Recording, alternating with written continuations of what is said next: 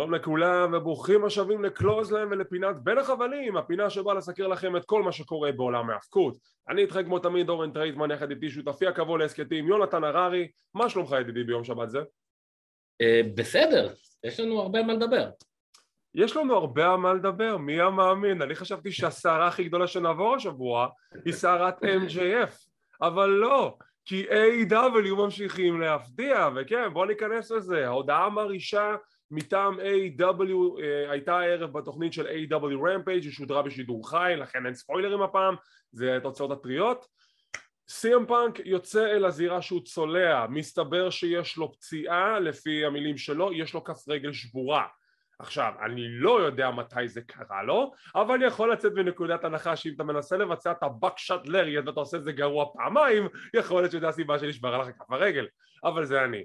אז הוא יוצא אל הזירה עם דמעות בעיניים, ורואים שכואב לו, רואים שהוא לא רצה להגיע למצב הזה, הוא אומר למעריצים שהוא מתנצל על מה שקרה, והוא היה מוכן לוותר על האליפות, אבל טוני כאן מסרב שהוא יוותר על האליפות.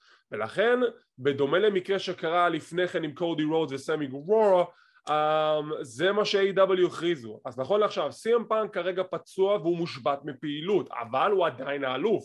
מה ש-AEW עשו, עם הרבה בוטשים לאורך הדרך, זה קודם כל זה ג'ריקו מכריז ש-CM פאנק היה צריך לפנות את האליפות. הוא אמר את זה פעמיים בשידור. בסיום הפרק, לקראת סיום הדקות האחרונות, אקסקליבור מקבל את העדכון מטוני קאן, לא, תגיד ככה, תוך כדי הקרב, זה נורא מצחיק. זה מה שהולך לקרות. יום רביעי הקרוב יש באטל רויאל.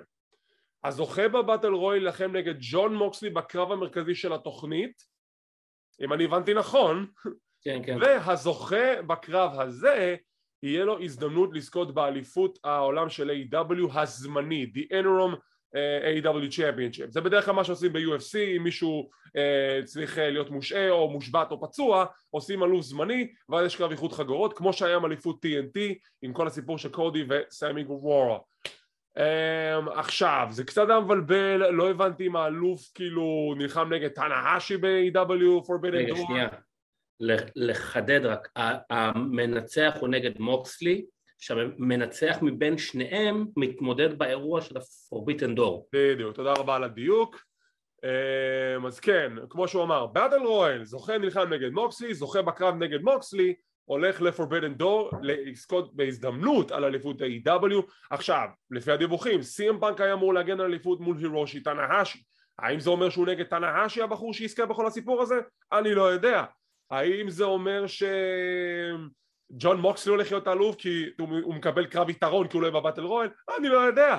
מה שכן, יש משהו בפרומו, בדיבור של CM פאנק שמאוד מאוד עצבן אותי. כי שוב, זה נקודה שאנחנו דנים בה כבר למספר שבועות, שהוא מדבר על כך שהוא רצה לייצג את AEW ולהיות האלוף שלהם. הוא אומר, יש מספיק כישרונות מאחורי הקלעים שיכולים לעשות את העבודה הזאת בגאווה ובבטחה ובכבוד גדול לחברה הזאת. אנשים כמו בריאן דניאלסון, ג'ון מוקסלי, זהו, זה השמות שהוא זרק. לא אמר שמות של AEW Originals, לא אמר את סוסי הטבח, את עמודי הטבח של החברה, לא אמר את ה-workhorses של החברה הזאת, אמר מוקסלי ואמר דניאלסון. זה כי מבחינתי עקיצה לחברה. לא יכולת להגיד MJF, מה, אסור להגיד השם שלו? אבל בסדר, זה לפחות דעתי. יונתן, דעתך על הסבתוחה שהיא AEW כיום. קודם כל MJF כביכול לא בחברה כרגע. כן, אני יודע, אבל ג'ינר. כמה. הקטע הזה עם פאנק שהוא באמת ציין את שניהם, זה גם ישר קפץ לי לראש, רגע, למה עצרת שם ולא מבאת עוד שמות? מה, אני לא יודע, גם יכול להיות שזה גם, אתה יודע, היה פרומו באמת מהלב ולא משהו מאוד מתוכנן וזה פשוט יצא לו. אני כאילו מסתקרן לדעת מה יהיה, כי אם אני לא טועה, מוקסלי, ואני פחות בקיא בשמות של המתאבקים היפנים, מוקסלי כבר בפיוד שם עם מישהו. לא, כרגע הוא סיים פיוד עם וויל אוספרי, היה לו קרב מרובע על אליפות ארצות הברית שהוא הפסיד, וכרגע הוא סוג של בין פיודים, אין לו כאילו פיוד כרגע בזה. עכשיו, במקביל, בזמן שאתה ממשיך לבד את דעתך, אני נכנס לרנקינג של AEW, אני מסוקרן לדעת אם מוקסלי באמת במקום הראשון של הדבר הזה. היא הטענה שלהם, כן. בואו נראה.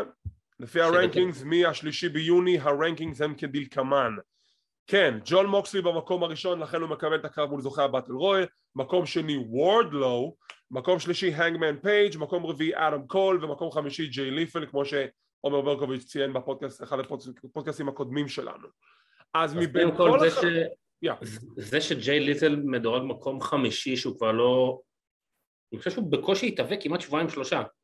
סליחה, אם אתה לא רואה דארק ואלוויישן, הוא יתאבק שם כל הזמן. בסדר, אבל דיברנו על זה שדארק ואלוויישן זה קצת מחוץ לסטורי ליין, אז... יפה, אבל יש לך רנקינג, זה צובר ניצחונות, אז מסתבר שאתה תופס, אתה צריך לראות את הכל בשביל להבין את הכל. גם את הפודקאסים שלהם ואת התוכניות ביוטיוב, בשביל להבין סטורי ליין אחד שלם. עכשיו, תראה, מוקסלי, שוב, הוא יכול להיות אלוף נהדר, אבל אני מצפה שיתנו למישהו, שוב, לא משנה לי אם הוא בא מ-WWE או לא, אבל שיהיה מישהו חדש. כי לא היו הרבה אלופים עד כה. אז להתחיל למחזר אותם, הייתי מעדיף ללכת על משהו חדש, איזושהי הפתעה אפילו, אולי מישהו הומייד יותר.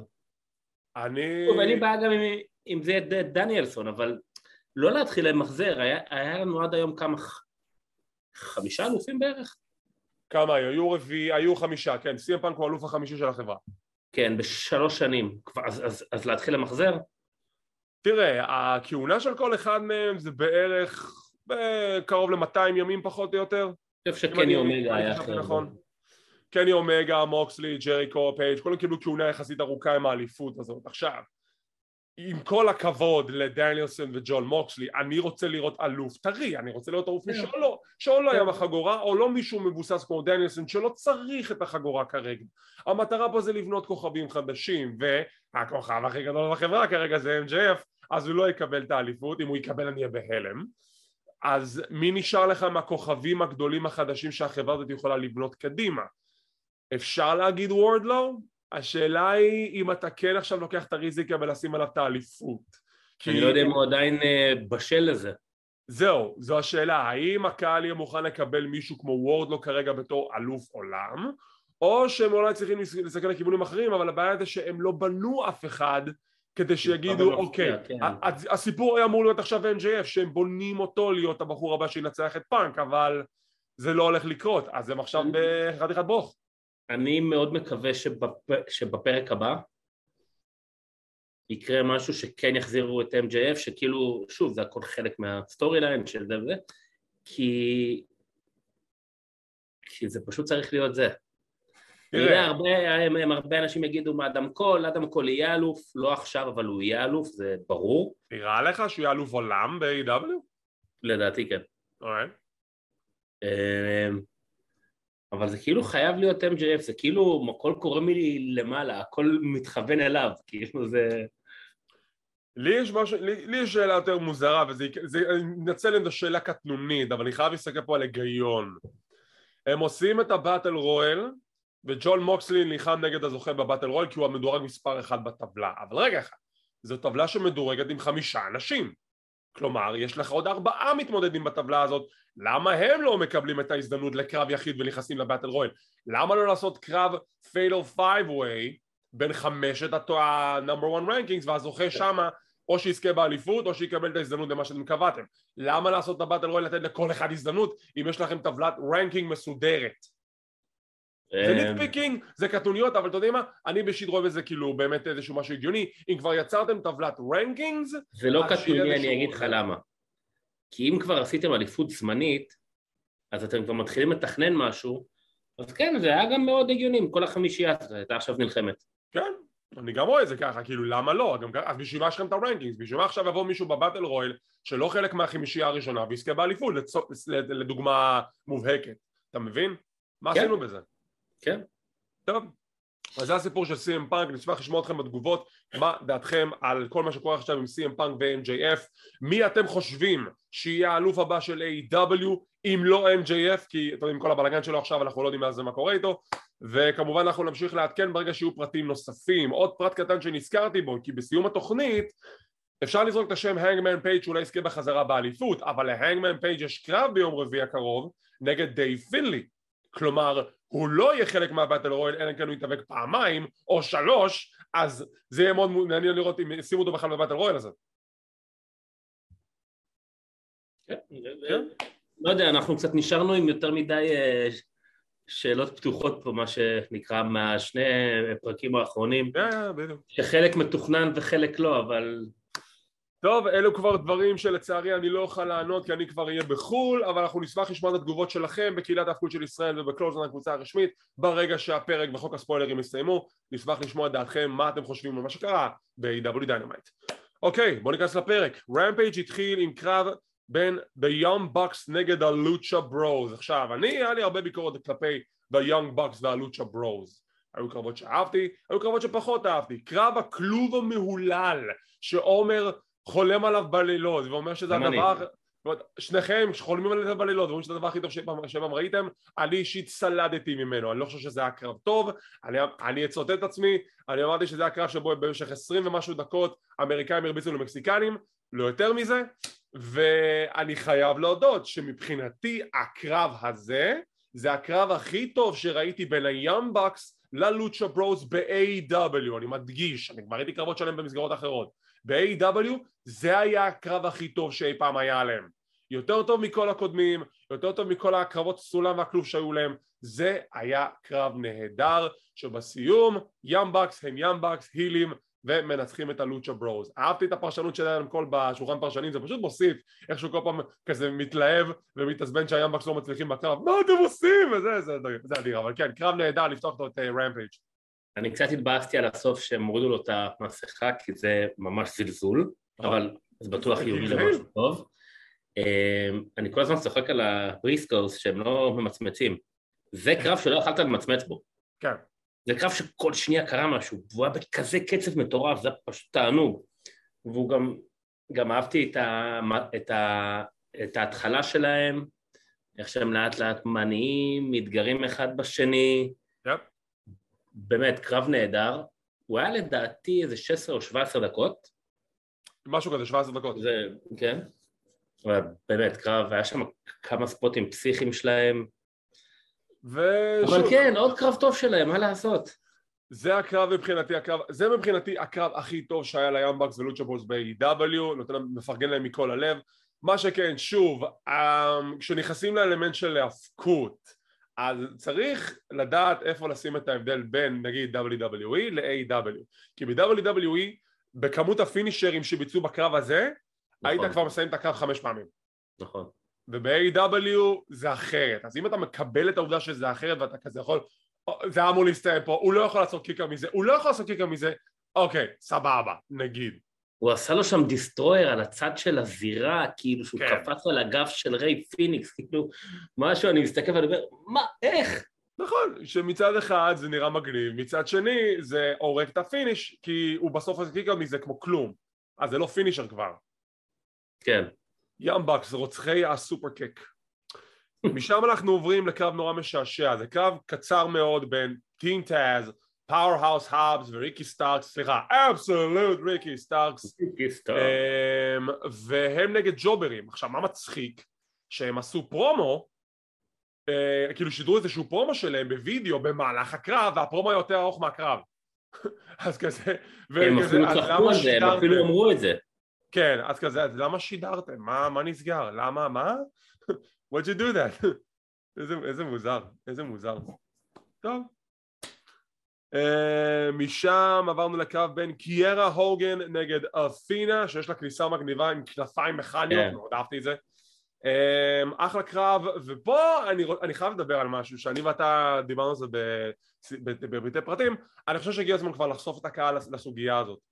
בואו נדבר על אדרי אדוורדס, בואו נדבר על השופטת של A.W. שאני הכי גנה איתכם, אני לא שמתי לב לזה עד שלפני יומיים נתקלתי בסרטון ביוטיוב שמראה לנו כמה אדרי אדוורדס עושה שטויות בקרבות, בין אם זה העמידה שלה בתוך הזירה, בין אם זה התגובות שלה למהלכים בתוך הזירה, ולעובדה שהיא גונבת את ההצגה מהמתאבקים. התיאטרליות שלה לוקחת את תשומת הלב מהמתאבקים, שזה נורא משעשע, כי באחד מהרעיונות שלה בפודקאסט שהיא עושה עם טוני שבני, היא אומרת, התפקיד שלי בתור שופטת זה לא לקחת את תשומת הלב, וכשאתה רואה פתאום, ועכשיו, אחרי שראיתם את הסרטון, אני רואה את הקרבות שלה, וזה מה שאני רואה עכשיו, שהיא גונבת את תשומת הלב.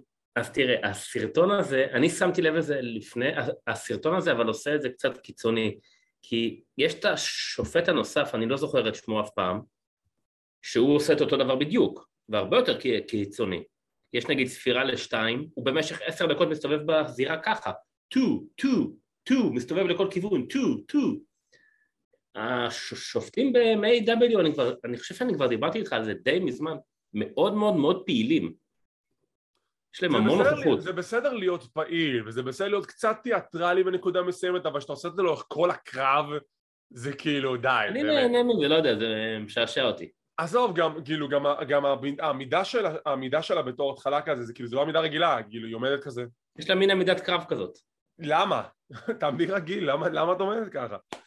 טוב, אז בוא נדבר על הקרב, קרב נחמד לאללה, הופעת בכורה נחמדה ביותר לאפינה מול קיירה הוגן, יש לנו ספוט וזה כאילו זה ממש גבולי שאפינה זורקת את קיירה הוגן בחזרה לזירה, היא עולה על הדופן, אודרי מדברת איתה פנים מול פנים ושנייה אחרי זה רד ולווט מושכת את אפינה למטה ומקבלת את הבאמפ. עכשיו אתה רואה פה בהבזק של שנייה שהשופטת רואה את רד ולווט, אבל היא מנסה בשנייה וחצי כזה, אני רואה את זה, רגע, רד ולווט, ממש בסנטימטר, אתה כאילו קולט שהיא מפספסת את הספוט, שאמורה לא לראות את זה.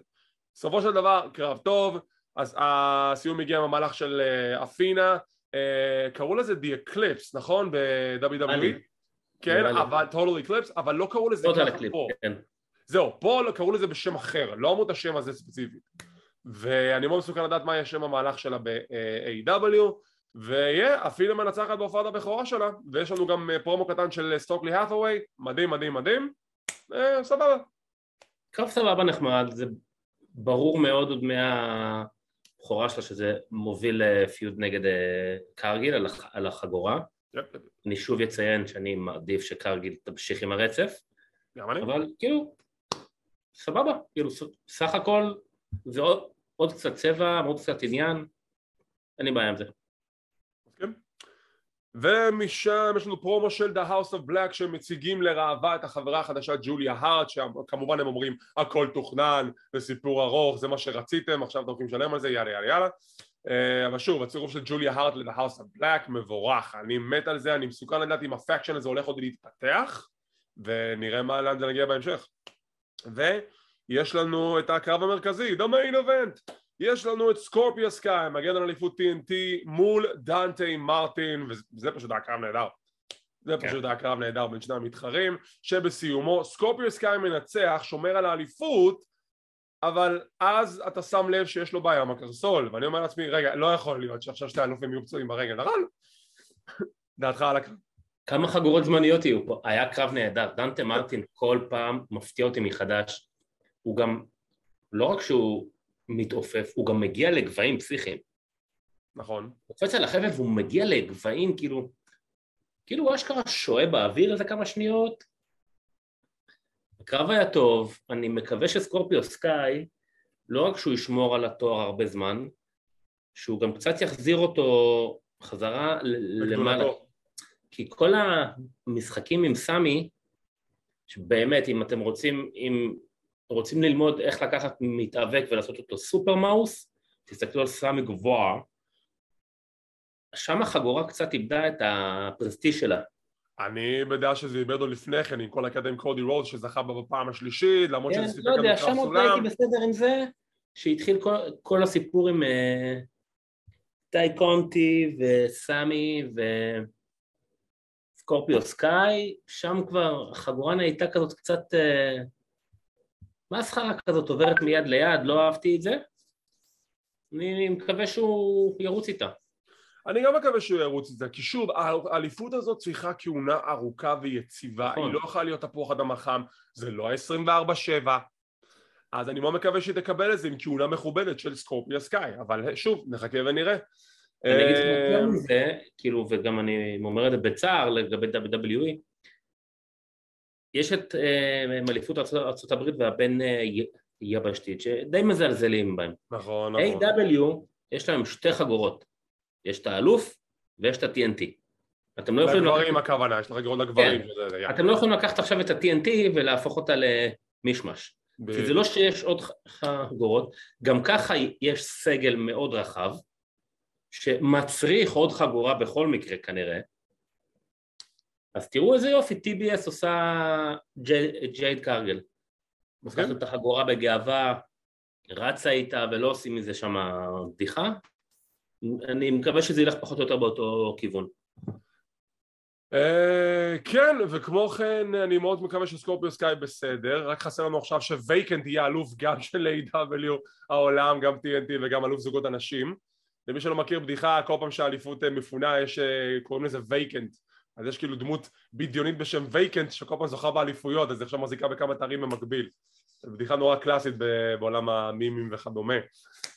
לפני שנסיים עם AEW RAMPAGE וניתן לה אפילו ציון, עובדה קטנה לגבי פנדרוסה. פנדרוסה לא הופיע ביום רביעי החולף בדיינמייט ולא הבנו למה, חשבנו שזה זלזול, מסתבר שלא, פנדרוסה למעשה הייתה חולה, היא לא הרגישה טוב, היא רצה ללכת הביתה, אבל בנוסף גם מה שתוכנן לה זה רק סגמנט מאחורי הקלעים, וזה כבר הביא לדיווחים שהיא מתוסכלת מהמצב, היא לא מקבלת הערכה בתור אלופת AEW, אז זה נראה לעין, אנחנו כבר אומרים את זה הרבה זמן, ושוב, הדיווחים האלה כנראה לא עולים סתם, כנראה שבזה איזשהו שמץ של אמת, אני מאוד מקווה שיתנו לה כהונת אליפות מכובדת.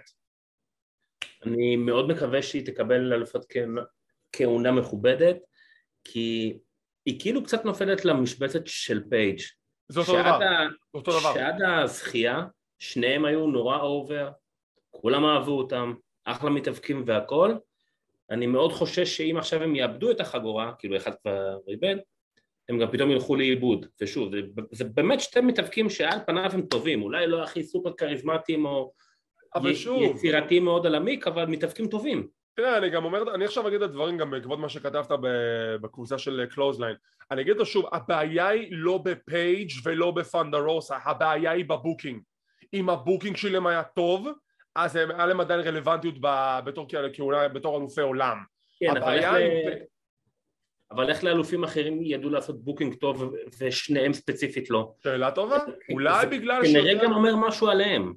לא, אני לא חושב ככה. שוב, כאילו אם זה נותן לך, אולי זה בגלל העובדה שיותר קל לעשות בוק להיל מאשר לפייס. שוב, גם כן זו סוגיה שדיברנו עליה כבר מספר פעמים, אבל במקרה של פייג' סתכל על ההבדלים בין הבוקינג שלו לבין קני אומגה. קני אומגה הופיע כמעט על בסיס קבוע בפרקים של דיינמייט, גם הגן על האליפות מספר פעמים, גם הופיע במולטי מן מאצ'ס למספיק פרקים ב-AEW, כנ"ל לגבי קריס ג'ריקו, מוקסלי גם כן קיבל כמה כהונות הגנות על האליפות בצורה מכובדת, פייג' לא קיבל כלום, מה קיבל? שני קרבות עם בריין וזהו. יכול להיות שזה גם בגלל שהוא גם פחות מוכר. לא, ממש, סליחה, אבל אתה אלוף העולם שלהם, אם שמים עליך את האליפות, אתם צריכים להראות שהוא מוכר, אתם צריכים למכור לי אותו. זה הבוקינג של AEW שעשה את הפאשלה, אני לא בא בטענות לפייג', פייג' לא אשם. אז זה גם משהו שגם אמרתי בעבר, שג'ריקו היה אלוף, או קני אומגה, גם אם לא היה להם קרב, הם היו יודעים לצוץ בכל מקום עם איזשהו פרומו, אפילו אם זה לדקה 2. פייג' היו פעמים שאתה לא היית רואה אותו בכלל. כן, אבל תחשוב על זה שגם, כאילו, הם הופיעו על בסיס כמעט שבועי. אדם פייג', הנגמן, אלוף העולם, לא הופיע על בסיס שבועי קבוע בכל פרק, לא עשו איתו יותר מדי דברים. אני יכול להזכר בשתי הגנות אליפות שלו, וזה מול בריאן דניאלסון בתוכנית של דיינמייט, בקושי התאבק בתוכנית. אני לא שמעתי דיווחים שהוא היה פצוע או לא כשיר וכדומה. אז שוב, אלוף העולם צריך להיות על המסך. זה המוצר שאתם מציגים לי נכון לעכשיו. זה לא כמו WWE שאתם עכשיו הרגלתם אותנו שאלוף העולם שלכם לא נמצא בתוכניות ובאירועים גדולים כל הזמן. זה משהו אחר. אבל זה גם בדיוק מה שאני אומר.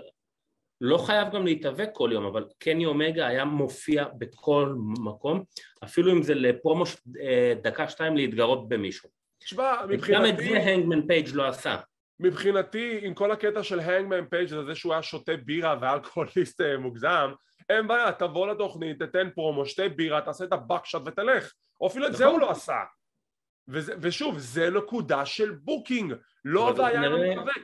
הקהל אוהב את הנגמן פייג'. זה כנראה באמת אבל מה שאמרת על הקטע של ההיל. זה גם קשור להיל, אבל יש גם דרך לעשות פייס. תסתכל על סטון קולד סטיב אוסטן, הבחור כשהוא היה אלוף, שם כן, אם הוא לא יתאבק, הופיע בכל פרומו, עשה סטיינר והלך, ככה אתה עושה את זה. תחשוב מה היה קורה עם סטון קולד סטיב אוסטין, היה זוכה באליפות ה-WWF בפעם הראשונה, ואז לא מופיע בתוכנית, רואים אותו פעם בחודש, ושיש לך כל חודש פייפריוויו לקדם. אתה מבין? זה מאבד כל המומנטום, הבעיה פה זה בבוקינג, לא במתאבק, כי הקהל אוהב את המתאבק. טוב, מ-1 עד 10 שיש גם 0 עם קטסטרופה, הציון שלך לפרק השבועי של רמפייג' 6. באמת? אתה נותן לזה 6? באמת? כי הקרב הראשון עפתי עליו. וואו. וקצת נשבר לי הלב על פאנק. דוד. וגם ראיתי סטורי של ניקיטה ליון בבוקר, אז קמתי עם מצב רוח. דוד, אני נותן לפרק הזה 7.5, זה הפרק מצוין של רמפייג', אני לא יודע מה אתה מדבר, 6. כאילו, זה המספר התקוע שלך, 6. דוד, אני נותן לזה 7.5 כי מגיע לפרק הזה 7.5. גם הקרבות היו מאוד טובים, גם הופעת הבכורה של הפינה לך דווקא לא רע, סקורפיוס קיים בתור אלוף נראה נהדר, על יאנג בקס ולוצ'ה כבר כמו שאמרתי, הקרב הזוגות הכי טוב שהיה ביניהם ב-AEW, וכמובן הפייפם של CM פאנק שעכשיו מובילה אינטריגה לקראת דיינמייט. 7.5 מבחינתי, צריכים לפרגן להם יותר, תסיקו את הכמה 6. טוב, יאללה, בוא נעבור לפריידי נייט סמקדאון. ואנחנו מתחילים עם פרומו של The New Day ודרו מקנטייר שהם מודים לו על העזרה. מקנטייר שולח את הברכות ואיחולים ואתם יודעים, החלמה מהירה לביגי, לא שוכחים אותך ביגי, תרגיש טוב ותחזור לנו במהרה. והוא ישר אומר את זה, he calls it, בקרדיף, אני הולך להילחם נגד רומן ריינס על האליפות הבלתי מעוררת. מבחינתו זה עכשיו הקרב הזה, יש לכם עוד 3 חודשים לקדם את הקרב, אתם מוכרים את זה כבר עכשיו, אז אוקיי. אז מבחינתי זה אומר שרומן ריינס זה אלוף בקרדיף, כלומר בסמרסלאם אם אתם עכשיו מקדמים לקרב נגד רנדי אורטון, it doesn't happen, אורטון לא זוכה. לא, אבל יש 2 חגורות. לא, הוא אמר על the undisputed champion, הוא יאתגר על 2 החגורות, כאילו זה האליפות המאוחדת עכשיו, נכון. אז מבחינתי עכשיו זה הקרב, אז כאילו אתם יכולים עכשיו למכור לי סמרסלאם רנדי אורטון נגד רומן ריינס, אבל אם הוא כבר called it, אז רנדי אורטון לא זוכה נגד רומן ריינס. זה לא, כאילו, למה נתן, כאילו, אני מבין שזה יהיה הקרב, אבל עצם העובדה שהוא אומר את זה עכשיו, זה כאילו מבחינתי אומר לי, טוב, אז רומן... זה מבטל את כל האירועים קדימה. זה מזכיר לי ב-2012, בתקופה של הקיץ, The Rock יוצא החוצה בפרומו, במלחמה בין CM פאנק לבריין, דניאל בריין, ואומר, אני אלחם נגד האלוף ברואל רמבל. בואו נחשוב, CM פאנק האלוף באותה תקופה, בדיוק עשה היל טרן, והרמבל בעוד 9 חודשים, נגד מי הוא ילחם ברמבל? זה כאילו, אז איך אני אמור עכשיו למכור פייפריוויו שזה כאילו הסיפור? כן. טוב, אז בכל מקרה, אחרי הפרומו, יש גם את הקטע שקופי ואקזייביר צוחקים על The Brawling Brutes, וכזה, באמת, זה השם שלהם? זה השם שלהם? לא, מה שמצחיק שכבר מציגים את השם הזה כבר איזה 3 שבועות, וקופי בכלל לא יודע. הוא יודע, פשוט הם צוחקים על העובדה שזה השם שלהם. שלהם. הוא צוחק על זה שהוא לא יודע. אפילו המתאפקים שלכם צוחקים על השמות שאתם נותנים לנו, באמת. וזה מוביל ל-The Brawling Brutes שיוצאים החוצה, מתחילים להתווכח עם ג'ו, ונחשוב מה קיבלנו. אתה יודע מה הדבר הראשון שרשמתי בנוטס על הפרק? למחוק את הפרק. לא, רשמתי ככה, תמיד נחמד לפתוח פרק עם משהו חדש ומרענן. כאילו... עוד פעם, קיבלנו את הקרב. די, כמה. עכשיו תראה, הקרבות קרבות טובים. הקרב ברור, אבל די. כמה? אתה יודע כמה מתאבקים יושבים מאחורה שהייתם יכולים להשתמש בהם, לעשות איתם משהו? טכנית לא, כי הרוסטר בסמקדאון נורא דליל עכשיו, אז זה כל מה שיש, מעפתם חצי חברה. אז בראולינג ברוטס מנצחים, אני אפילו לא אכנס לפרטי פרטים לקרב, כבר בסדר כמו שיונתן אמר, בראולינג ברוטס מנצחים, back and forth, 50-50 פינג פונג, ולכל המתאבקים האלו נכון לעכשיו אין קרב בהל אין הסל. Thank God, אולי זה בהל אין הסל, שזה דרך אגב מפתיע אותי. זה דרך אגב מפתיע אותי. חכה, אולי גם זה יגיע בסוף, אבל אנחנו נדבר על הקרבות של הל אין הסל, ניתן את הפרדיקשן שלנו, שנגיע לסיכום המהדורה הזאת.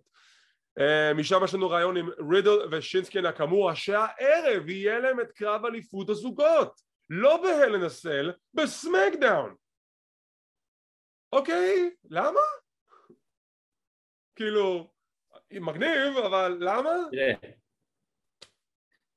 הל אין הסל, אלא אם כן פספסתי משהו, אין שם שום קרב על חגורה. יש, ביאנקה מגינה... נשים, נכון, סליחה. רגע, בוא נראה שנייה, רק בשביל לוודא, יש לך 2 קרבות אליפות, אנחנו נדבר על זה בהמשך, אבל יש לך את ביאנקה ויש לך עוד אחד. עכשיו, לוקחים את החגורת זוגות, רידל כבר מודיע שלא מעניין אותו בכלל לזכות, הוא פשוט רוצה לנקום. הוא אמר את זה. סוג של. עכשיו, לקחתם את הקרב, לא שמתם אותו בהלן הסל, שמתם אותו ביום שישי, כאילו יומיים לפני, במקום שאפשר לקדם אותו שמה ולעשות מזה משהו. למה זה לא בהלן הסל? כאילו, למה לא? אוקיי, בוא נהיה פרקליט לשטן פה, למה הקרב הזה בעצם לא בהלן הסל? הוא אמור להיות בהלן הסל, אבל אני חושב שגם החשיבה של WWE זה, הם הגיעו לאיזושהי מסקנה, אחרי כל הלחץ שמגיע מרשתות הטלוויזיה, הם צריכים לספק את הסחורה עם קרבות גדולים. בקרבות גדולים, זה כמו שאמרנו, קרב הזה למשל, זה קרב גדול שהם היו צריכים לקדם יותר. הקרב בשנה שעברה, אני לא אשכח את זה, הלן הסל, קח סמקדאון, קח אתה הלן הסל, רו, קח גם אתה קרב הלן הסל בתוכנית, וזה לא היה, כאילו זה לא נפוץ, אבל עובדה, זה דברים שנועדו בשביל להעלות את הרייטינג. אז אולי זה נעשה בשביל להעלות את הרייטינג, כי הם הגיעו למסקנה שה-pay-per-view, למרות שזה בי-שואו, מספיק חזק בשביל לעמוד בעד עצמו. האם זה הצעד הכי חכם? לא חושב, אבל אני מבין את השיקול למה עשו את הקרב הזה בסמקדאון מאשר בהלן הסל. אני אישית מעדיף שזה יותר מסורתי אם זה היה בהלן הסל, אבל אז איזה קרב היית שם עכשיו בזה? קרב 10-man tag בין אוסוס וברוטס נגד ניו דיי, דם מקנטייר ושינסקי ורידל? לא.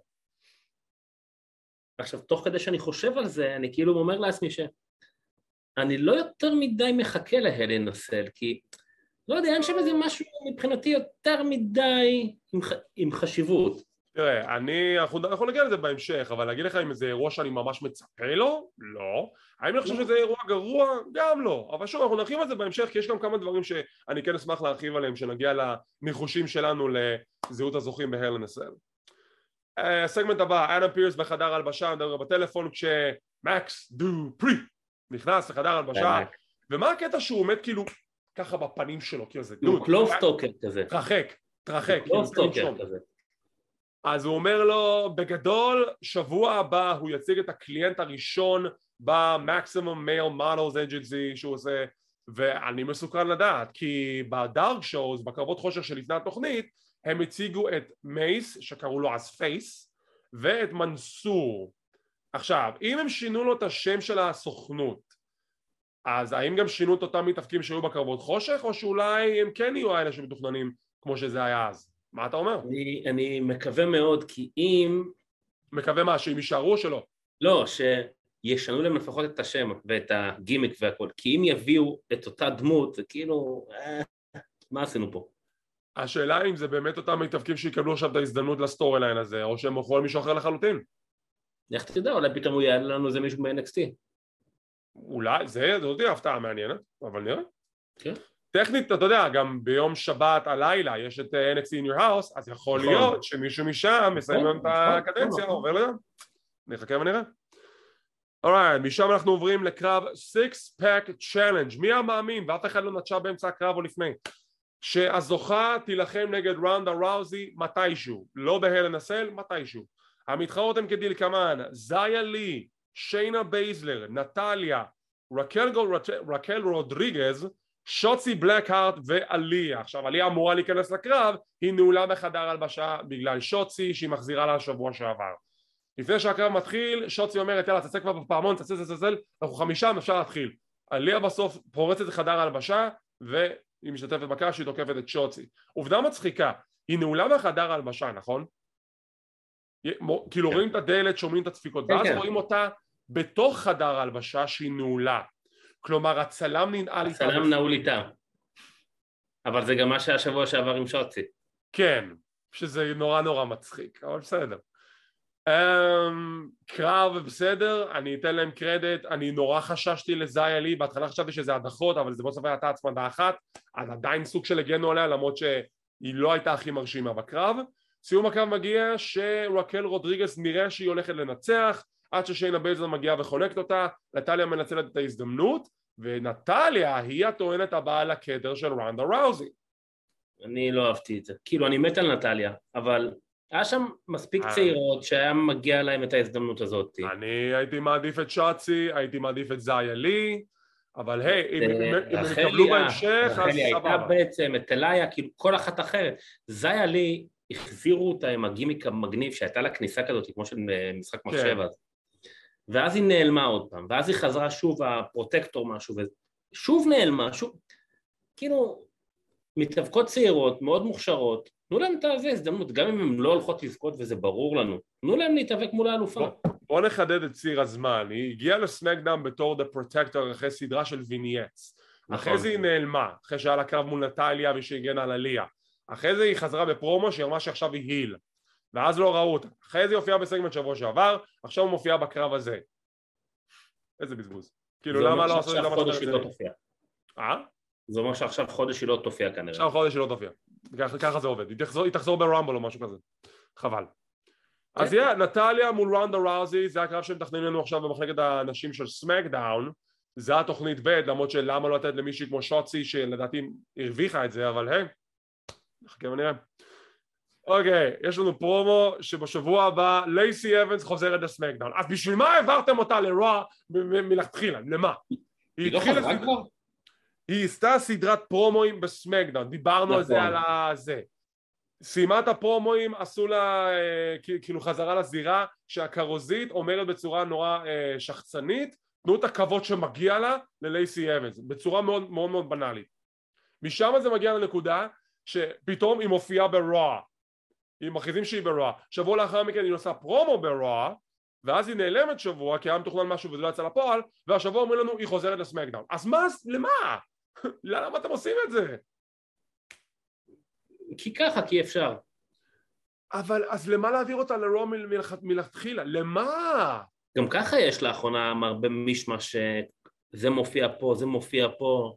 כאילו אם כבר העברתם אותה בסדר, אז למה אתם מחזירים אותה פתאום? למה אין לכם כיוון? לא ברור.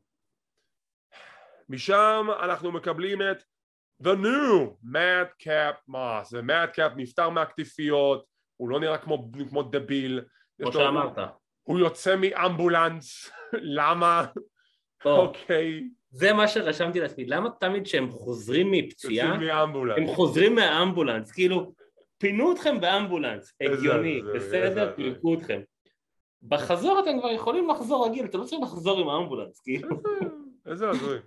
אז הוא יוצא מהאמבולנס, מגיע לזירה, והוא יותר קשוח, הוא יותר רציני, הוא אומר, המדקאפ הקודם נפטר, אין יותר בדיחות, אין יותר צחוקים, קורבן, אני רוצה קרב נגדך כאן ועכשיו. קורבן יוצא החוצה עם חולצת בית, והוא בא ואומר, לא בא לי קרב, כאילו, זה היה פשוט ההזדמנות שלך לחזור להיות העבד שלי, אבל אתה לא רוצה, אז לא, forget it. אנה פירס יוצא, לא חביבי, יש לכם קרב. ויש להם קרב, קצר מאוד, קורבן בורח כל הזמן, מנסה לתקוף את מדקאפ מוס עם כיסא, בסוף מדקאפ לוקח את הכיסא, תוקף את קורבן עם הכיסא, מנסה עם המדרגות, מלא שופטים ומפיקים מנסים לעצור אותו, לאחר מכן קורבן הולך צולח, מאחורי הקלעים כי הוא אוהב לו, הוא בא לפירס ואומר, תקשיב, אתה חייב עכשיו להשעות את מדקאפ מוס על מה שהוא עשה לי, זה נורא, זה ברוטלי וזה, ופירס אומר לו, נראה לך שאני אשאר אותו, אתה תקפת אותו לפני 3 שבועות ולא עשיתי לך כלום. אז חביבי, לא רק שאני לא מאשר אותו, יום ראשון, Hell in a Cell, no holds barred, אתה נגד מדקאפ מוס. זה יהיה טוב. הולך להיות נחמד, אני חושב שזה הולך להיות נחמד לעלה. מדקאפ מוס נראה מעולה, נקרא לזה גימיק חדש, כולה טייס שחור, אבל... נראה זהב, נראה ג'אק, נראה מעולה, אהבתי את הפרזנטציה. באמת. יש לו פוטנציאל על כוכב גדול, אנחנו לא אומר את זה. משם רעיון עם האוסוס שהם הולכים לנצח את רידל ונקמורה, ואנחנו עוברים להכרזה שבשבוע הבא קרב על האליפות הבין יבשתית. זה נורא הצחיק אותי כי מייקל קול שהוא הכריז את זה, הוא כזה מדבר על יום ראשון, אבל לפני זה, כלומר אחרי זה, רגע, שישי הבא אליפות בין יבשתית, ריקושי מול גונטר, שניהם עושים פרומו, ומצד אחד אני מפרגן לריקושי, אני לא יודע איך הוא ישרוד את זה, אבל נראה לי הגיוני שגונטר צריך להיות האלוף הבין יבשתי. אני חושב שגונטר הולך למחוץ אותו כמו קאקרוץ'. באמת, ואם גונטר האלוף הבין יבשתי, אמרנו את זה כבר, הוא יביא אמינות ויציבות לאליפות הזאת. כמובן שזה תלוי בוקינג, אני לא אומר שלא, אבל תחשבו מה זה, אם גונטר האלוף הבין יבשתי, איזה קרבות אפשר להוציא עם הבן אדם הזה, איזה הגנות אליפות נהדרות אפשר לעשות עם האליפות הזאת, באמת. הוא יחזיר את החגורה... יחזיר לה קצת כבוד. לא שאני מזלזל בריקושט, אבל... במילותיו של לודוויג קייזר, he'll bring back prestige Asian elegance to the Intercontinental Championship. נקווה לטוב. הגענו לקרב המרכזי, מי המאמין? האמת היא זה מרגיש כמו תוכנית קצרה מאוד, אני חייב להגיד לך. כזה טס. ריקושי מול, מה ריקושי? בואי, ברח לי מהראש. The Usos נגד רידל ונקמורה, הקרב על אליפות הזוגות המאוחדת. קרב טוב, אבל יש שם משהו מאוד מאוד מוזר. מוזר הוא שבאמצע הקרב שינסקי מנסה לתקוף את ג'יי אוסו על מחוץ לזירה, מנסה את הקינצ'סה, הברך שלו פוגעת במדרגות, סוג של, ואז הם מוכרים לנו שהוא נפצע באמת. מביאים טריינרים, מביאים מאמנים, עוזרים, פרמדיקים, ומפנים אותו משם, ועכשיו רידל נלחם נגד האוסוס לבד. הקרב ממשיך לו. רידל נלחם 2 מול 1, אין סיכוי שינצח, הוא עושה את הקאמבק, יש סיכוי במרכאות שאולי יזכה, הוא בא לעשות את ה-RKO מהפינה העליונה, שפתאום המוזיקה של רומן ריינס נשמעת, הסחת דעת, הוא מצליח לבצע שהוא את ה-RKO, ובסוף יש לנו בליינד טאג מג'יי אוסו, עושה את הספלש, מנצח. אחרי שהוא מנצח, אנחנו נכנסים למסעית הפקה מאחורי הקלעים, ואנחנו רואים שסמי זיין הפעיל את המוזיקה של רומן ריינס כדי ליצור את הסחת הדעת. וזה מה שאפשר לאוסוס לשמור על האליפות, הוא יוצא החוצה לחגוג עם האוסוס, רידל עצבני תוקף את סמי זיין, ויש הפרדה, רידל אומר, אתם לקחתם ממני את רנדי, אני אגרום לכם לשלם על זה, וכך נגמר לו הפרק. מצד אחד אני מבין את הסחת דעת, אני רק לא הבנתי למה הוציאו את שינסקי נקמורה, כי עד כמה שאני יודע הוא לא באמת פצוע, אני לא קראתי איזשהו דיווח על זה, למרות שעכשיו אני אבדוק בזמן שאתה נותן לדעתך. קודם כל אני אהבתי שהוא בא ישר לפרק את סמי זיין, והאוסוס באו לעזור לו, כי אני ציפיתי לראות אם, הרי דיברו על זה בשבוע שעבר ולפני שבועיים שהם לא סופרים אותך, הם לא באמת מתייחסים אליך, הם לא יעזרו לך, אז הנה הם באו עזרו לו. עכשיו אני מנחש שנקמורה נפצע במרכאות, כי זה אמור להוביל לפיוד של רידל נגד ריינס, שכבר דובר עליו. נכון. תקשיב, הייתה שם יציאה של פט מקאפי, שהוא אמר, רידל נראה כמו מבריק ב-F14. הוא פשוט בא למכור את הסרט של טופ גן. אבל אני חייב להגיד שמאז, אני במרכאות אומר, הפירוק של ארקי ברו, רידל פשוט נראה $1,000,000. אתה מבין אבל למה הוא נראה רידל הכועס? וואו. תקשיב, אתה יודע אבל למה הוא נראה כמו $1,000,000? כי אתה בא למכור לי שהוא יכול לנצח מישהו כמו רומן ריינס, כי הייתה כמה מטרה שאמור להיות לו קרב מול רומן ריינס ומאני אין דה בנק, אבל זה כנראה לא יוצא לפרק, לא עומד על הפרק, אז נראה מה אין זה. רידל הכועס פשוט זהב, רק כל הקטע הזה שהוא כל הזמן מזכיר את רנדי וזה, זה קצת לפעמים נראה לי קצת הופך להיות קצת יותר מדי כזה... אני רואה פשוט אם הוא ימשיך ככה, אם הוא ימשיך ככה, רנדי פשוט מגיע עושה לדבר כאו, די כבר, די, תשחרר. די, תשחרר, בדיוק. אבל סך הכל אני נורא מרוצה אני אקרא לזה רידל החדש. אני גם, אני אתן לו קרדיט, הוא באמת מצליח להיות אחד הכוכבים היותר מבוססים בחברה הזאת. מי המאמין שהם עושים בנייה יותר טובה מאשר AEW לכוכבים חדשים? I said it. מה שכן, אני לא יודע מה עכשיו הכיוון שלו, עוד פעם קרב נגד האוסוס, האם הוא כן ילחם נגד רומן ריינס, נחכה ונראה. ולפני שנסיים, כמעט שכחתי, פספסתי קרב, וטוב שהזכרת לי. היה קרב של ג'ינדר מהל, נגד נכון. קרילו. קרב זוגות. לא. נכון, סליחה, שהם נכנסו והוא היה, נכון. עכשיו, אוקיי, בוא נבין מה קרה שם. ג'ינדר נגד הומברטו קרילו, שנקי רוקד, ג'ינדר אומר לשנקי אל תרקוד, שנקי ממשיך לרקוד. לג'ינדר ולהומברטו יש קרב בתוך הזירה שלאף אחד לא אכפת, אף אחד לא אכפת לו. ובסוף, שנקי רוקד, מסיח את הדעת של ג'ינדר, ג'ינדר אומר לו אל תרקוד, זה מסיח לי את הדעת. הומברטו בא להצמין אותו, לא מצליח, ואז הומברטו מוסח דעת על ידי שנקי שרוקד, למה אתה רוקד? זה מסיח את הדעת. ג'ינדר מצמין את הומברטו, ג'ינדר מופתע שהוא ניצח בגלל הריקוד של שנקי, ואז שנקי רוקד עם הקרוזית. שהיא מקבלת את זה בסבבה, עכשיו היא רוקדת איתו. היא רקדה איתו, כן. אז כאילו יפה, לפחות הבנו שזו לא הטרדה. עכשיו, אני מנסה להבין לאן לעזאזל זה מוביל, כי לי ההרגשה היא זה שג'ינדר הולך לעשות פייסטרן ולהתחיל לרקוד עם שנקי, ואז הם יהיו זוג של רוקדים. ככה זה מרגיש לי. אני לא מבין משהו אחר. אם המחלקת זוגות המעוללת של WWE אז כבר יש לכם שם שני זוגות יחסית טבעיים, אז לפחות תעשו איתם משהו, ולא את השטות הזאת, אבל איך אתה אומר? זה רק אני. תשמע, אין לי מה להגיד, כאילו, אין להם מחלקת זוגות כבר, הם לא משקיעים בה, ועכשיו הדבר הכי טוב שקיבלנו זה שנקי רוקד, שהוא יכול להיות מפלצת מאיימת, הם הופכים אותו ל-The Great קאלי 2. חבל, והוא דווקא יודע להתאבק יותר טוב מקאלי דרך אגב. כן, הוא מתאבק לא רע. הוא בסדר. תראה, קח נגיד את לוס לוטריוס, הם שני חבר'ה מוכשרים. נכון? לוטריוס מוכשרים, שנקי הוא בסדר בזירה, ג'ינדר זה ג'ינדר, לאו ג'ינדר. you know, כאילו, זה מה שאתם רוצים לעשות, זה be my guest. עכשיו, תראה משהו. כן. היה לנו פרק של שעה 25. כן. ה-23, 24, 25 דקות ראשונות, זה שוב כל החזרה של New Day הסגמנט של ה-New Day עם הקרב וזה וזה וזה. סיימנו את ה-23-24 דקות האלה, קיבלנו קרב ששכחנו ממנו, שלא היה חשוב לאף אחד. נכון. כאילו, פעם הייתי מתלונן על סמקדאון שיש להם בכל תוכנית בערך 3 קרבות, וכל שאר הזמן הם פשוט בלבלים בשכל. ועכשיו? סגרתי את עצמי.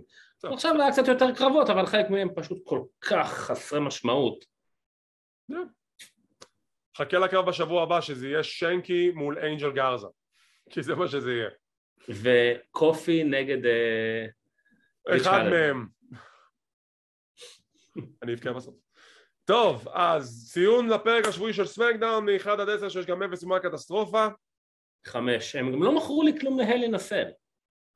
לא, היה את הקארד, ואז פאט מקאפי אומר, ברגע שהכריזו על קורבי נגד מוס, הוא אומר, סמקדאון על הקארד! סמקדאון קיבלה קרב בפרק. מה בדיוק היה? תוך כדי שאני רואה את הפרק, אני אומר לעצמי, הם לא מוכרים כלום להלי נסל, אז הנה, דחפנו את זה בשביל להגיד שקידמנו בסמקדאון. מקאפי יצא גבר, באמת, הבן אדם כאילו, הוא עושה את המוצר, הוא רואה את המוצר, וקורא את המוצר בדיוק כמונו, ואז שיש מה שמעצבן אותנו, הוא זה שיגיד, he's the voice of the voices. זה מה שהוא עושה, הוא הדובר. אוקיי, אז אני איתך לגבי הציון, 5 מתוך 10, לא יותר מזה, לא הרגיש לי שזה ממש עשה בנייה גדולה להל אנד סל, יותר הרגיש לי שזה קידם את הפיוט של רידל נגד האוסוס, מה שראה הל אנד סל, גם הקרבות שם לא יהיו בהל אנד סל, רונדה נגד נטליה לא בהל אנד סל, הברולינג ברוס נגד ג'רו מקנטייר וזה, לא רוצה שזה יהיה בהל אנד סל, זה לא יהיה, זה יהיה שבוע הבא. זה כאילו בשביל פרק שאמור, זה לא אמור להיות ה-go home show להל אנד סל, חוץ ממאדקאפ מאוס וקורבן לא נתן לי כלום לא נתן לי. טוב, אז בואו נדבר על זה. הל אנד סל, יום ראשון, הלילה בין ראשון לשני, מתקיים לו עוד פעם נוספת, כמו שאתם יודעים, הקונספט של האירוע הזה, הל אנד סל, ויש לנו הקרב אחד שהוא הל אנד סל, אבל בואו נתחיל קודם כל מהקרבות המשניים, להגיע לקרב המרכזי, בואו נראה מה יש לנו שם, וכמובן הניחושים שלנו לזהות הזוכים, מאדקאפ מאוס ילחם נגד ברן, קינג, משהו קורבן, בקרב No Holds Barred. עכשיו הקרב הקודם שלהם היה מזעזע בבקלאש, אבל כשאתה מוסיף את הסטיפולציה הזאת יכול להיות שזה יהיה קרב יותר מעניין. אז שתי שאלות תהיה לך, האם הקרב יהיה יותר טוב ומעניין ומי הולך לזכות? מאדקאפ מאוס, ואני חושב שהקרב הולך להיות הרבה יותר מעניין והוא יהיה קרב טוב. קורבן הוא כמובן היל שאוהב להשתמש בדברים. מאדקאפ מאוס הוא כאילו הפייס, אבל רואים עליו שהוא גם יש לו את האופי ההילי הזה של והוא גם רוצה... שולחן מצוין. והוא גם רוצה להוציא עצבים על קורבן, אז זה הגיוני שגם הוא ישתמש בכלי נשק. אוקיי, אז אני גם כן איתך עם מאדקאפ מאוס, אני אהיה מופתע אם הוא יפסיד, אבל יש ל-WWE נטייה לתת את הניצחון הסופי לקורבן לפעמים, אז אני מקווה שזה פעם לא יקרה ככה. הקרב בין הפאקשנס, The Club במרכאות, ליב מורגן, AJ סטיילס ופין בלר נגד The Judgment Day, אדג', דמיאן פריסט ולריה ריפלי. שתי שאלות תהיה לך, מי הולך לנצח והאם נקבל את החבר החדש ב-The Judgment Day, ושאלה שלישית אפילו, מי זה הולך להיות? אז התשובות הולכות אחת עם השנייה. אוקיי. היום הדין הולך לזכות כי או שיהיה הילטון או שהחבר החדש יצטרף ויעזור. אורייט, ומי זה הולך להיות? אני כאילו נורא רוצה להגיד שמפה, למרות שעד עכשיו נראה שהוא פשוט כבר, בכיתי על זה כבר בכמה הסקטים, הוא פשוט אפורה, אבל... או כמו שדיברנו על פין בלור שעושה הילטון. אז בגדול אני די איתך, זה Judgment Day היום הדין, זוכים בקרב הזה כי הם אוהבים לקבור את הפייסים בפיודים, ולגבי החבר הנוסף שיגרום לניצחון, לדעתי זה אחד משני אפשרויות, או שזה פין בלר שעושה היל טרן, או תומאסו צ'מפה. אם זה יהיה מישהו אחר אני מקבל את זה בברכה כי אני אוהב יותר הפתעות מאשר דברים שדי נראים לי לעין או נחושים ש-wishful thinking. אז הקרב הבא לאחר מכן יש לנו את קרב על אליפות ארצות הברית שבדיוק דיברנו על זה שאין לנו קרבות אליפות. אוסטן תיאוריה, טסט, מגן על אליפות נגד מוסטפא עלי בשיקגו, עיר הבית של מוסטפא עלי. האם מוסטפא יצליח לנצח את תיאוריה? האם הוא יעבור את התיאוריה? פה תהיה הפתעה גדולה, אתה יודע למה? לא. כי לא סתם פאנק שהוא משיקגו ועיר הבית עכשיו ויתר על האליפות, הוא הולך להופיע בהלין, סתם, תיאוריה. וואי, אם הוא יופיע זה יהיה אדיר, אפילו בקהל בתור זה, I bought a ticket. יבוא עם ארטיקים. אז תיאוריה מנצח את מוסטפא עלי בשיקגו. כן. טוב. כן לי להאמין שהוא יפסיד לו. אני מוכן לקחת את האימור הזה בהפסד, אני רוצה שמוסטפא עלי יזכה, אני רוצה שהוא יזכה, סבבה? אני לא שאני מוסטפא עלי, אני מת עליו, אבל אני לא רואה את תיאוריה עכשיו מפסיד את החגורה די מהר, ואז מה יעשו? כי מה שהולך לקרות זה שמוסטפא יזכה בחגורה פה, יום אחרי זה הוא מפסיד, כי זה WWE. אורייט, הקרב הבא, אוי, זה קרב שאני יודע שאתה מצפה לו, קווין אוונס נגד יחזקאל, איזיקיאל, מי הולך לזכות? והאם נחשוף את האמת שהיא שיחזקאל הוא אליאס? ההיגיון אומר שאליאס זוכה. אוקיי. סליחה, איזיקיאל זוכה. אוקיי. וקווין אוונס יחטוף שם את ההתמוטטות עצבים שלו. אני נורא סקרן לדעת מה יקרה אחר כך אבל. אני נגדך, אני אומר קווין אוונס לוקח. קווין אוונס לוקח ואז אנחנו מתחילים סטורי ליין שאנחנו מגלים שלמעשה יחזקאל ואליאס זה אותו אחד, זה פיצול אישיות. איך אני רואה את זה? שבירת... מעניין. קרב הנדיקאפ מאץ', בובי לשלי, The Almighty נגד אומאס ו-MVP. מי לוקח? זה קשה, זה קרב שלא ראיתי הרבה זמן. האמת לא יודע, נראה לי אומאס. לדעתי גם, כי גם בגלל שלשלי... לא, סליחה, לשלי הפסיד ברסלמניה בקלאש. נכון? כן. לא זוכר כבר. זה כבר נהיה כל כך... רסלמניה, לשלי ניצח את אומאס. נכון. רסלמניה בקלאש היה קרב חוזר, ולשלי הפסיד לאומאס, בגלל MVP כמובן. אז פה אני בטוח שלשלי מחזיר לעצמו את הניצחון. אוקיי, נראה לי אומאס, כי... אז גם פה אנחנו חלוקים, זה הולך להיות מעניין. סבבה, יאללה, נו. אנחנו חלוקים וזה הולך להיות מעניין. אוקיי, התלבטתי מה באמת יהיה הקרב המרכזי, אז אני אלך עם הקרב שלדעתי לא יהיה הקרב המרכזי. קרב אליפות הנשים של רוע, ביאנקה בלר מול בקי לינץ', ביג טיימס בקס ואוסקה. מי תנצח בקרב המשולש? ביאנקה. אני איתך, כאילו עוד כמה שאני אוהב את אוסקה ואת בקי, ביאנקה צריכה כהונה ארוכה עם האליפות הזאת בשביל לבסס אותה, אין סיבה שהיא תפסיד, אלא אם כן תהיה פה הפתעה מטורפת. ומיין אבנט, סליחה, Hell in a Cell. תודה. קרב גיהנום בכלוב, קודי רודס נגד סף פריקן רולינס. הטרילוגיה מסתיימת פה. האם קודי עושה קלין סוויפ או שסף פריקן רולינס מצליח לנצח סוף סוף את קודי גאדם רודס? אני כאילו נורא לא יודע פה מה, אני כבר חושב על זה מהרבה זמן ואני לא יודע מה להחליט, כי זה סט פריקן רולינס, כאילו זה לא שאתה לוקח איזה מישהו שסתם. עכשיו, סבבה, אז קודי ינצח, סט רולינס עם הסוויפט הזה ומה יהיה איתו הלאה, כאילו... אז כן הייתי חושב שאולי רולינס ינצח, ואז אחרי זה קודי בעצם יתרומם באירוע הבא או משהו, שזה כבר money in the bank, לא? כן, money in the bank, ואתה יודע, דיברנו על השמועות שהוא הולך לזכות, אבל יהיה. לא יודע, אפשר לבחור טקו? מה, בהל לנסל? ממתי קרב הל לנסל הסתיים ללא תחרות? No contest. וגם אם אני לא טועה בכל הקרבות של הל לנסל, רולינס ניצח עד כה, לא? אם רולינס אי פעם הפסיד בקרב הל לנסל, תן לי רגע לרפף בראש שלי. הקרב הראשון שלו היה מול דין אמברוז, הוא ניצח אותו, סוג של, עם הפרש של בי ווייט. בקרב השני שלו הוא הפסיד לקווין אוונס. כן? כן. וגם הוא הפסיד לאדג' בערב הסעודית. תראה, צ'וז! זה כנראה יהיה קודי בשביל הספורט, אני אומר רולינס. אני הולך על קודי, כי באמת אני חושב שסף רולינס יכול לספוג את ההפסד הזה. קודי צריך את הניצחון יותר, אבל הנה שאלת הבונוס.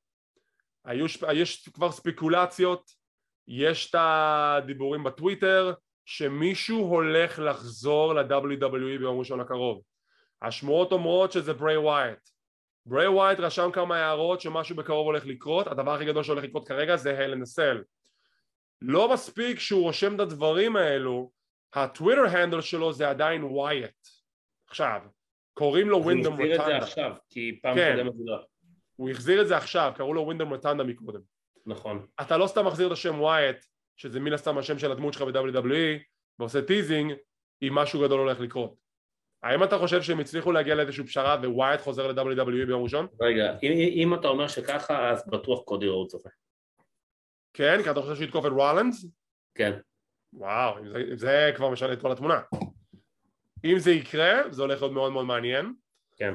אם אני רוצה שווייט יחזור ל-WWE, תשמע, שיעשה מה שעושה לו טוב, אבל אני אישית הייתי מעריץ של ווייט, אז כאילו אני בעד שיחזור ל-WWE. אז יאללה. אני אגיד לך למה זה מוזר, כי גם הייתה לו תקופה שהוא הפיק המון סרטונים עם אח שלו, על הקאלט אוף רוטנדה, איך שהם לא קראו לזה. נכון, נכון. שגם היה דיבור שהם הולכים להופיע איפשהו. טוב, אתה יודע מה, אולי הוא חוזר עם אחיו, לך תדע. אולי הוא חוזר עם אחיו, זה עוד יותר יהיה מעניין.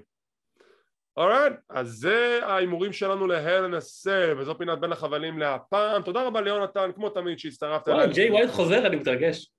ג'יי ווייט או ברי ווייט? אני כבר... ראית יפן אז התלהבת. הוא התחיל לראות יפן, הוא התחיל לראות ניו ג'פן. אני מבסוט. טוב, אז כמו תמיד, תודה רבה שהצטרפתם אלינו לפינת בין החבלים. אנחנו כמו כן, שוב נזכיר ונעדכן, מחר יעלה סיקור in your house, יום שני יעלה סיקור הל אין א סל בשעות הערב, ואז אני יוצא לפגרה של סירוגין בערוץ, יעלו כל איזה יום-יומיים סרטונים ממגוון סיקורים ודברים שאנחנו צילמנו במאוד מועד שיעלו בערוץ. אז תודה רבה שצפיתם, ואם אתם רוצים להישאר מעודכנים ולראות מתי אנחנו מעלים את הפינות האלו, תחצו על הלייק, תירשמו לערוץ, תחצו לפעם לקבל עדכונים, זה חינם, זה לא עולה כסף. כמו כן אנחנו זמינים בפודקאסט קלוזליין, אנחנו באפל אייטונס, פודבין, ספוטיפיי, גוגל פודקאסט, אודיו אדיבל, סמסונג ועוד רבים טובים. תודה רבה שצפיתם, שמחים שהאזנתם, מקווים שנהנתם, וכמו תמיד, תודה רבה רבה על כל התמיכה, כל הפרגונים, כל הלייקים, כל השיתופים, כל הסאבסקרייבים. אנחנו ממשיכים לעלות בערוץ היוטיוב בפודקאסטים השונים. תודה רבה לכם, מעריכים את זה, ושיהיה לכם המשך רק שמח.